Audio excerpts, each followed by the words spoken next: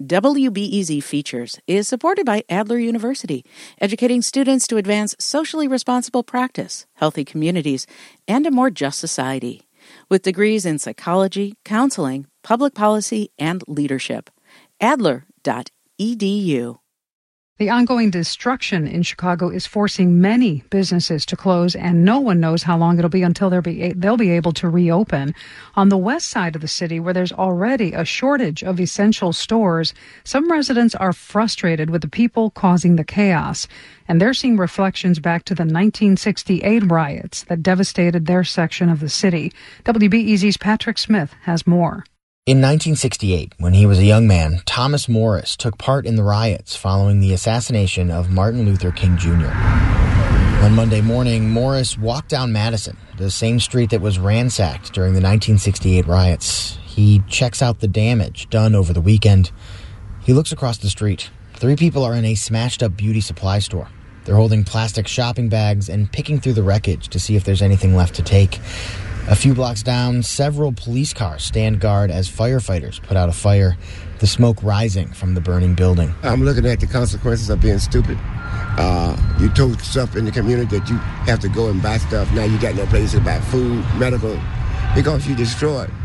And you dishonored the honor of the man who lost his life. It's been more than 5 decades since the 68 riots, and now Morris laments the recent destruction. But still, he says, he understands it. It seems like for us to get any attention, we have to do wrong. Doing real positive things, ignore it. But once we do something negative, it's spread all across the world.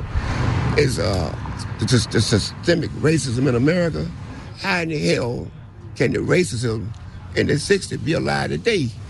This has to change, and we have to do things to be fair. The unrest in Chicago is part of a national outcry over the killing of George Floyd by police in Minneapolis.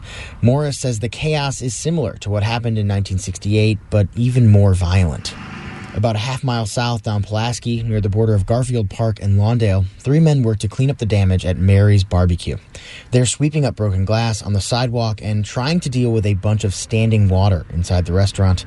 Mary's, which specializes in rib tips, has been on the west side since 1968, the same year of the riots following King's death. Now, the building is destroyed. All the windows smashed, the roof burned, floors covered in water and debris, walls fallen to the ground or hanging precariously. Chris Jones took over the restaurant in 1995 from his mother, the eponymous Mary.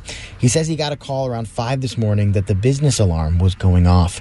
When he got to the restaurant, firefighters had just finished putting out the fire inside. It's pretty bad. The roof's burned, the walls are burned, it's soaked with water damage. But, the gas stations, all the gas stations I've looted. The supermarket over there has been looted. And, so I'm not by myself. I'm not the only one in the town with tears in my heart today. Jones says when he first saw his restaurant this morning, he cried. Inside Mary's, 2 of Jones's employees, Michael Walker and James Southward, are sweeping up. The amount of wreckage makes cleaning seem almost impossible. It's absolutely overwhelming. All this here, it wasn't nothing about anger. It was an opportunity for somebody to get some money the easiest way they can. You don't got no jobs, and you see an opportunity and nothing's going to happen to you.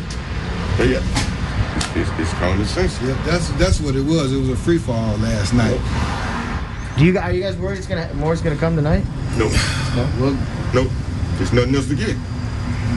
Right. Right. It's been raped. The town's been raped pretty much. So, what else are they going to do? Patrick Smith, WBEZ News.